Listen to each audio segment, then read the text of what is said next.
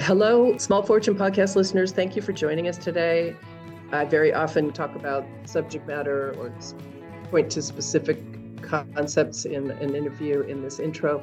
In this case, I'm talking to Mark Freund, who's a personal friend of mine. He was at the eye of the storm, man. He's a banker.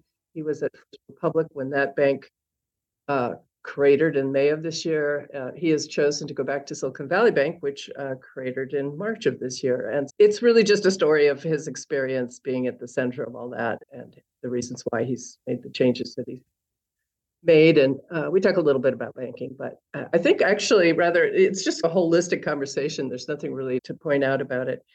I'd rather instead take this opportunity to have a quick conversation with my compadre, Jacqueline Corcoran, about podcasting and encouraging, hopefully, our listeners to look for us, get a podcast platform on your phone or computer, and go find Small Fortune because we're everywhere. I think we're on like 24 different podcast platforms. Every one that I could set up, I set up. Yeah. One of the things we've discovered is that folks that are natural audiences, people, entrepreneurs, people in the wine business and management, these folks are not listening to podcasts. We did not know that. We would really love we of course push out a little bit of marketing when we drop a new interview, but if you don't see that marketing, you may not know it's there. If you are subscribed to us on a podcast platform, and there's many free ones, I use Pocket Cast personally, then as soon as we download or upload a new episode, it'll be in your inbox of that particular podcast platform. So help us out, man. Help yourself out because we've got some very good interviews to come. So we're getting downloads, but we're just not getting quite as many followers. So I think people are just going to our website and listening, which is acceptable and great, but it would be better if you could follow us. So save yourself the step and be a follower. Thank you, Jacqueline. And with that, we will segue to my conversation with Mark Freund. Today, Small Fortune listeners, we have Mark Freund. And if this were a video podcast, you'd be able to see that he is with Silicon Valley Bank because he has an extremely flashy branded background to his Zoom conference. I invited Mark here to talk to us about the fact that he, among others, was in the eye of the storm when the banking crisis hit earlier this year. Silicon Valley Bank hit the wall on March 10th, and then the wolf pack turned its attention to First Republic, where Mark was employed at the time, and that one went down on May 1st. And one of the things that people didn't realize if they were outside the industry was how incredibly important these two banking institutions were to financing in the wine industry.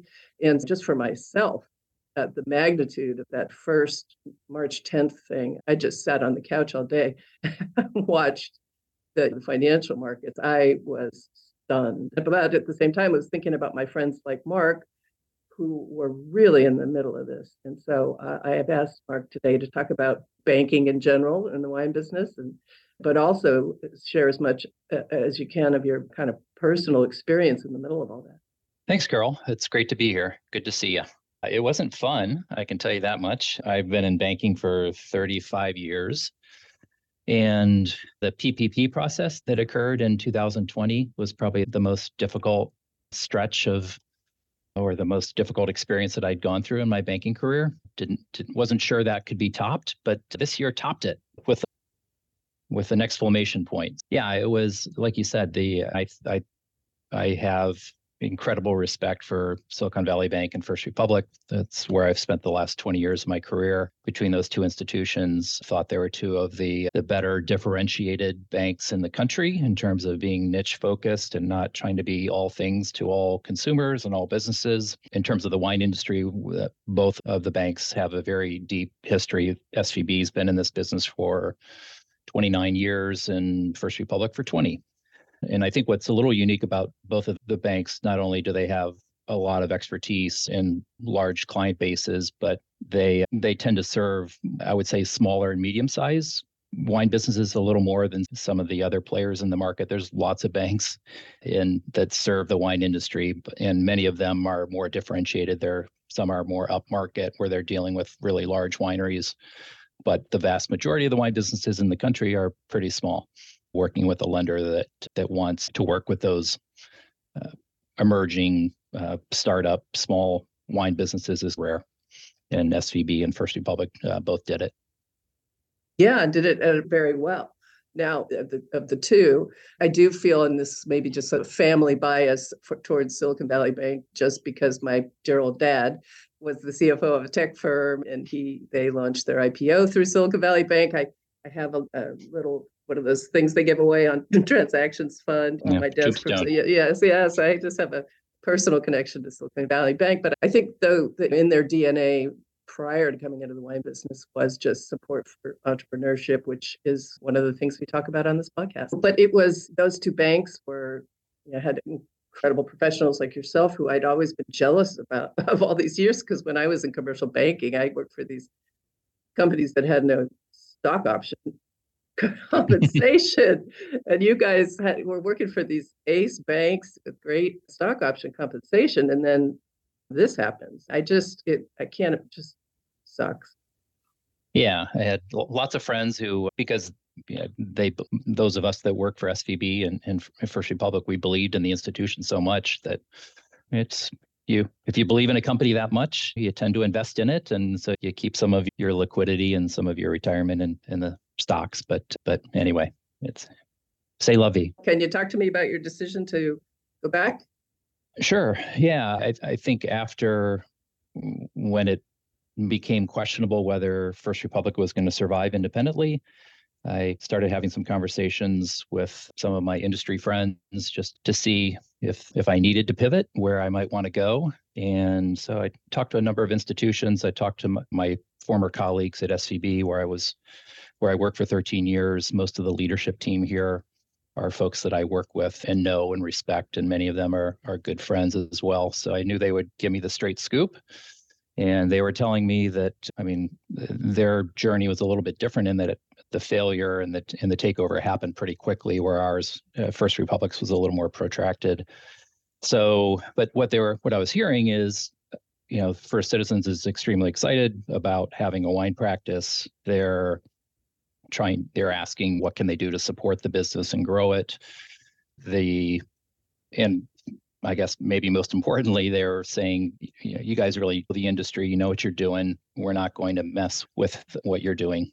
And I was seeing SVB in the market on a couple of transactions where we were competing with them. So I knew they were still out there swinging despite what they had gone through. And so they were being active in the market, seemed relatively unimpacted as you can be, given what we all went through earlier this year. So that was pretty important to me. I really wanted to continue for the rest of my career to work with small, medium-sized wineries. That's where I get a lot of enjoyment and a lot of dissatisfaction out of my job, is helping small business owners and trying to share what I've seen in the 20 years working in this industry, try to help them make good decisions, connect them to the right people in the industry, try to help them avoid making wrong turns where I've seen others do that in the past. So that's fun for me. Yeah, I always enjoyed that aspect when I was doing the commercial relationship manager work as well. And so that's a good segue to ask, what does a good banker do for somebody generally, an entrepreneur generally, and in the wine space? Because it is the case that the wine industry is characterized as highly concentrated in smaller, closely held companies, in which they can't go to other kind of capital markets. Really, it's equity, retained earnings, and bank lending. That's it. So you're one of the three legs of the stool. So what does a banker do in this industry? Yeah, I think most of my competitors, their institutions, the products and deposit products, the loan products, they're not all that differentiated. I like to think that we can get pretty creative and find interesting financial solutions for clients. But I think beyond sort of the products and services, really what a winery owner should look for is somebody that really knows the industry, someone that can share, like I said, best practices, can also share anecdotally what's going on with their neighbors. Oftentimes, folks, if winery owners run into each other in social events, everybody tends to paint a rosy picture. And I think folks are really looking for how are my peers really doing? And we actually have some proprietary benchmarking data. We can actually help benchmark your financial performance against a group of peer wineries, so you can really see the data, how you stack up against the competition. So I think that's important. You don't want, as a business owner, you don't want to have to explain your industry to your banker. This is all we do. We have 30 people that just focus on the wine industry. And so we know the business well. We may not understand your business at the beginning of a conversation, but we understand the industry. So we know the right questions to ask. We can be another set of eyes, especially if you're essentially a startup and you're just getting going in your business and you've done some projections, which hopefully you've done. We can take a look at those and say, your assumptions here may seem a little aggressive to me. And so maybe you should dial that back, or just try to help them set realistic expectations, because everybody comes into this business guns a-blazing with great expectations for how quickly they're going to build their wine club and open up wholesale channels. And my experience, and I'm sure it's yours as well, Carol, is it doesn't generally go as planned. So I think having someone who understands just the myriad of challenges in the wine business. It's agriculture, it's highly regulated, it's a luxury consumer product that people don't necessarily have to spend money on. There's 10,000 domestic wineries and another 10,000 foreign wineries that are selling wine in the U.S. It's just highly competitive. It's just a difficult business to do well. So I think surrounding yourself, not only your banker, but your attorney, your CPA, the folks that you surround yourself with, professionals that know the industry, because you may come into this business from another walk of life. You may be very financially astute, but maybe you're not so good at marketing. Maybe you're a marketing person, but your financial acumen, or don't know that much about production, or it's really difficult to do all the aspects to be a successful winery operator. Try to fill in the blanks and surround yourself with some folks that can help maybe plug some of those deficiencies that you may have in your skill set until you get up to speed, or until you can hire people that'll supplement what you can do. Yeah, I started this podcast sort of random concept, but what it's evolved into in a way is just having conversations with the ecosystem around the wine industry, the advisors who, and because it's, each of us, let's say from a commercial finance or an M&A standpoint, we've got a 30,000 foot look at over a number of industries over many years. If you're running your own wine business, you know that like the back of your hand, but not having that perspective that we get. So it's having these conversations with professionals, because we know a lot, and perhaps somebody out dragging hoses around the cellar doesn't have the opportunity to hear the conversations that we have about the things that we know. So it's kind of the concept of it. So yeah. I did want to ask you your perspective. There are some very strong themes in terms of how to succeed or how to fail, what the risks are in the industry. I shared with you some of the common themes. And what are your thoughts about how not to fail or how to succeed? If you were going to start a winery or advise somebody, what are the kind of main things you think they should keep an eye on? I think some of the themes that like Vic and Tim Allen had, I share. The business takes a lot of capital. And so I'm going to try to cover some new ground, because that one's, I think, it's been talked about a lot. That's one. I think something they both mentioned as well is also just go slowly. And it gets to my earlier point about even if you put together projections, which you should, chances are some of the assumptions or some of the variables that factored into those projections aren't going to come to fruition. So you're going to need to pivot. And oftentimes that pivot will take more capital, but you don't want to overproduce out of the chute. So it's not the worst thing in the world if you're sold out of your current release a few months in advance and folks have to wait a little bit to get it. And that's much better than producing 2 years worth of sales each of your first several vintages, and suddenly you've got a huge inventory overhang. What I like to ask folks, what's your differentiator? What's your story? How are you going to stand out from the thousands of other wineries? We don't need another winery coming into the business. We've got plenty. And so it's really difficult to, again, just carve out your space in this industry. And it's getting more difficult. It's, if you want to go wholesale, there's consolidation in the wholesale channel. And so it's more difficult to get noticed. That's a really difficult path to go. If your if you're a small winery and your model is, I want to go direct to consumer, everybody's focused on direct to consumer. And when you look at some of the trends in the industry, traffic is down in most of the major wine regions year over year. And we're not sure if that's a temporary thing because of what's going on with the economy. We're not sure if we've priced some visitors out of like Napa Valley in an effort to get to consumers who we think are more serious and are going to join the wine club, are going to be bigger buyers. We've kept raising the bar in terms of tasting fees. And so that's filtered out, I think, a lot of the consumer base that used to come here. And meanwhile, the big players who have wineries and retail, they've got lots of money they can throw at direct to consumer. So it's just challenging whether you want to go wholesale or whether you want to go direct. So if you're an owner and a sole practitioner or a husband and wife team, somebody in the group needs to want to sell wine, because the most critical success factor to me, in my observation of wineries, it's not whether you can grow good grapes or make good wines, it's can you sell it? And that's everything hinges, your success of your business is going to ultimately hinge upon that. So if you don't want to go out on the road, you better find somebody who does to help sell the wine. And the consumers, distributors, retail accounts, they like to hear from the owner whose name's on the bottle, or the winemaker will also do. But if those folks don't want to hit the road and work the market, then you probably need to hire somebody who's versed in national sales if you're going to go the wholesale route, and you need to hire somebody, if you're opening a tasting room, that has experience and knows how to successfully run a tasting room. So get the help that you need to sell wine, because everything breaks down. I've seen some folks get into the business who knew the wine industry and pulled the plug after 3-4 years because they're like, I just had no idea how difficult it was to sell wine. I thought I had good distributor relationships, thought I knew a bunch of key people in the restaurant industry. It's just trying to launch a new brand in this climate is really difficult. And it's probably not going to get any easier. You're going to see consolidation at all levels, which is just going to make it more difficult to try to launch new brands. Oh, for sure.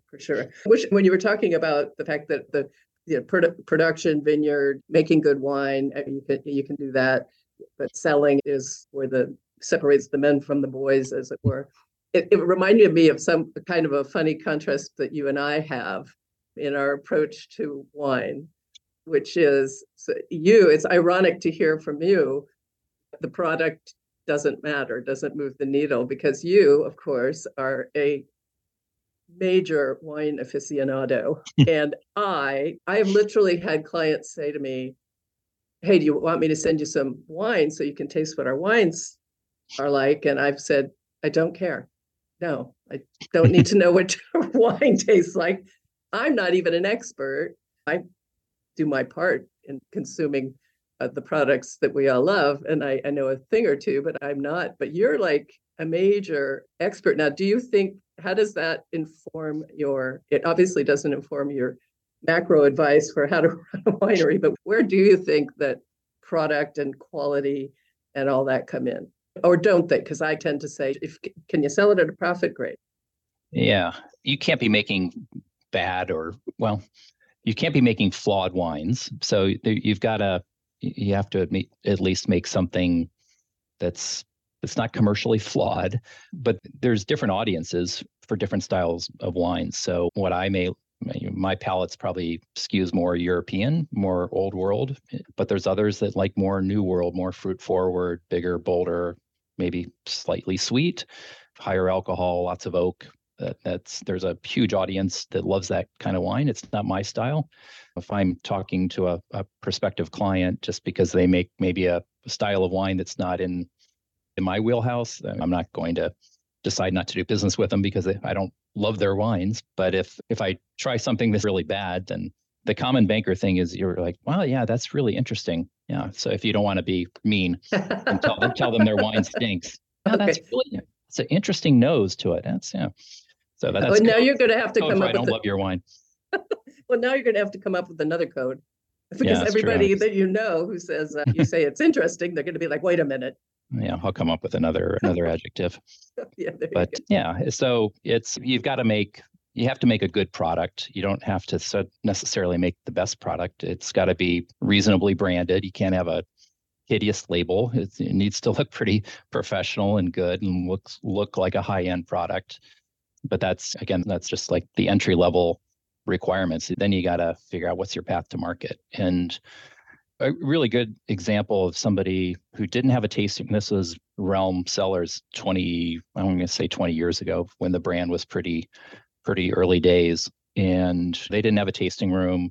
They had a very good mailing list following, and they were maybe one of the first that I had heard of that sort of took their show on the road because they didn't have a retail facility here where people could come visit them. They found out who were buying their wines and where they had concentrations around the country. And then they would set up dinners in Chicago or Charlotte, North Carolina, and have some of their big borrower or some of their big clients be the hosts for the event. And then those hosts would invite other friends who were into wine as well. And so they took the show on the road.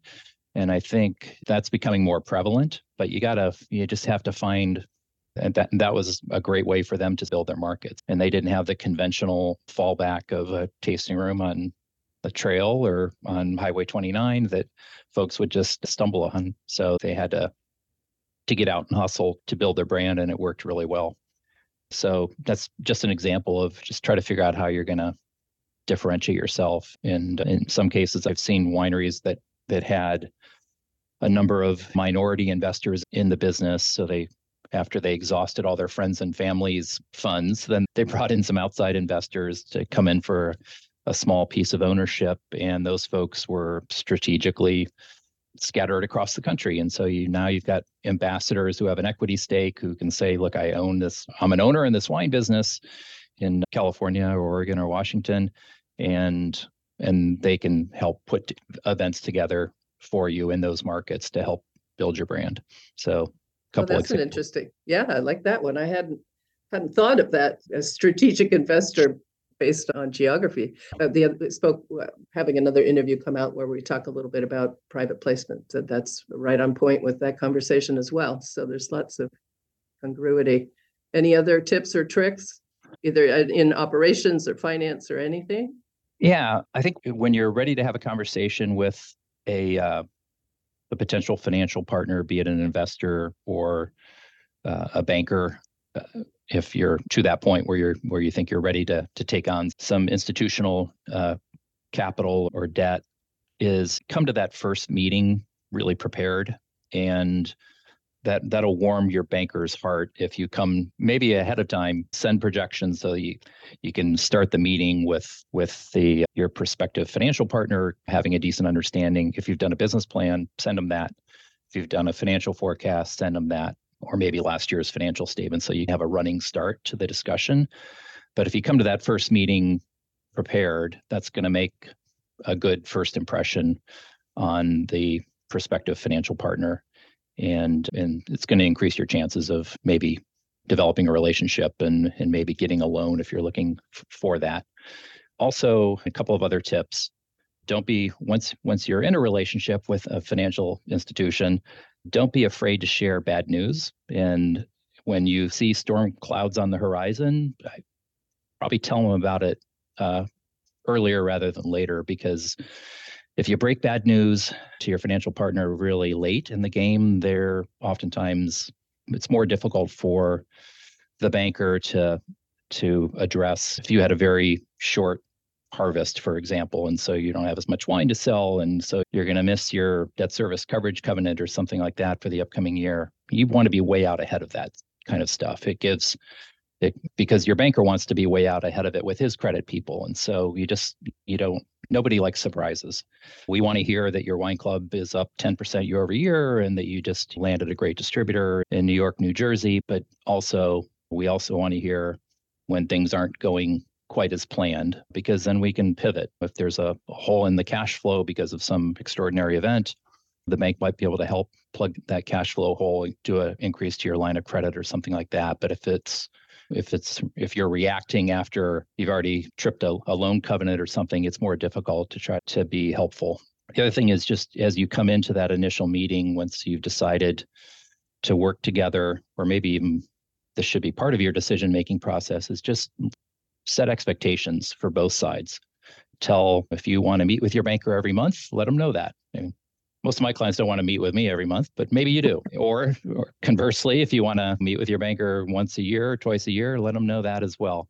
Let them know your expectations. And from the bank side to the client, we should be telling you what our expectations are too. There's, in this section in the term sheet, there's financial reporting that you need to produce on a timely basis. So please be cognizant of that and make sure you get us that information in a timely fashion. As you go, this is a relationship in communications. Like any relationship, communications is paramount, and you need to set expectations. And again, things aren't going to go perfectly according to plan, but if you've got an open line of communication and you're talking to each other, you should be able to deal with sort of the bumps in the road. Yeah, it's funny. Actually, ironically, that's excellent advice for entrepreneurs and business owners who are borrowing money from banks. As you started spooling out these recommendations, I could not help think about the president of Silicon Valley Bank in January, February, March, where his bank was the Fed, the Federal Reserve. And one wonders if he had communicated a little bit sooner that there was trouble in paradise. But that's so interesting parallel there, or irony. But you are now owned by Citizens Bank, which is it the first? Yes. Citizens? My bad. We're the first Citizens Bank. Yes. Okay, there you go. First Citizens, which from the outside looking in seems to have done a good job as far as I can tell. And certainly your decision to move back, I think, ratifies that sense that they're managing this quite well and keeping the band together and continuing to do good work with entrepreneurs in the wine space. Yeah, no, they're what you would want from a parent. They're asking the questions: how can we be supportive? How can we help the wine division grow and expand our business? So they're doing all the right things. So it's great. And it's a very interesting bank in that it's closely held by a family out of Raleigh, North Carolina. And so we're the largest closely held bank in the country, publicly traded, but closely held.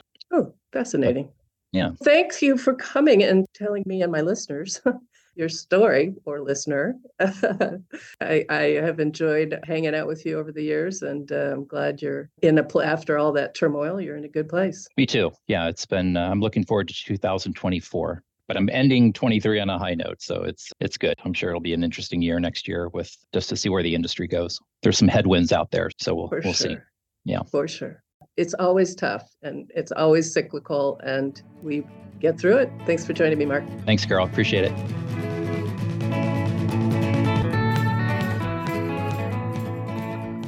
Email us at smallfortunepodcast@gmail.com. And we really love it if you could follow us on your favorite podcast platform and like, review, or share the show. Thanks.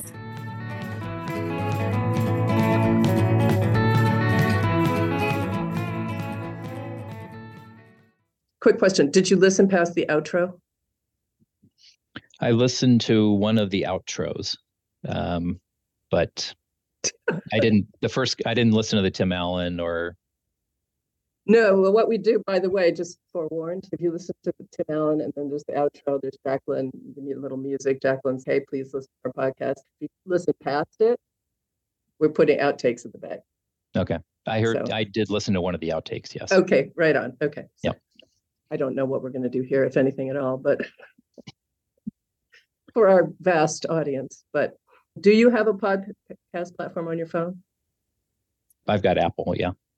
Okay, please download us. Okay. Then we'll have one more listener. I will do that. Okay. So that you have your own app? or No, if you go onto the iPhone podcast app yeah. and you Google and you put in the search bar, Small Fortune, Okay. there will be. And then you hit follow or subscribe. I don't know. And then Okay. when a new one drops, it'll go straight to your podcast inbox. But All yes, right. this is one of our, Jacqueline and I both love podcasts. And so you tend to project onto others your own preferences. And so we just assumed everybody was listening to podcasts. No, they're not. I really should, because when I ride my bike and I'm up in the mountains and I can't get radio reception or anything, I don't put headphones on or anything, but I'll put an earbud in one ear. No, And that's I should- fantastic stuff. Yeah, funny. Like I listen to Conan O'Brien Needs a Friend. Yeah. He's flipping hilarious podcast. I like to listen to Bloomberg Markets. They have an Odd Lots podcast on finance and economics, and there's just tons out there, including Yeah. a small little effort in the wine industry. Yeah, it's good.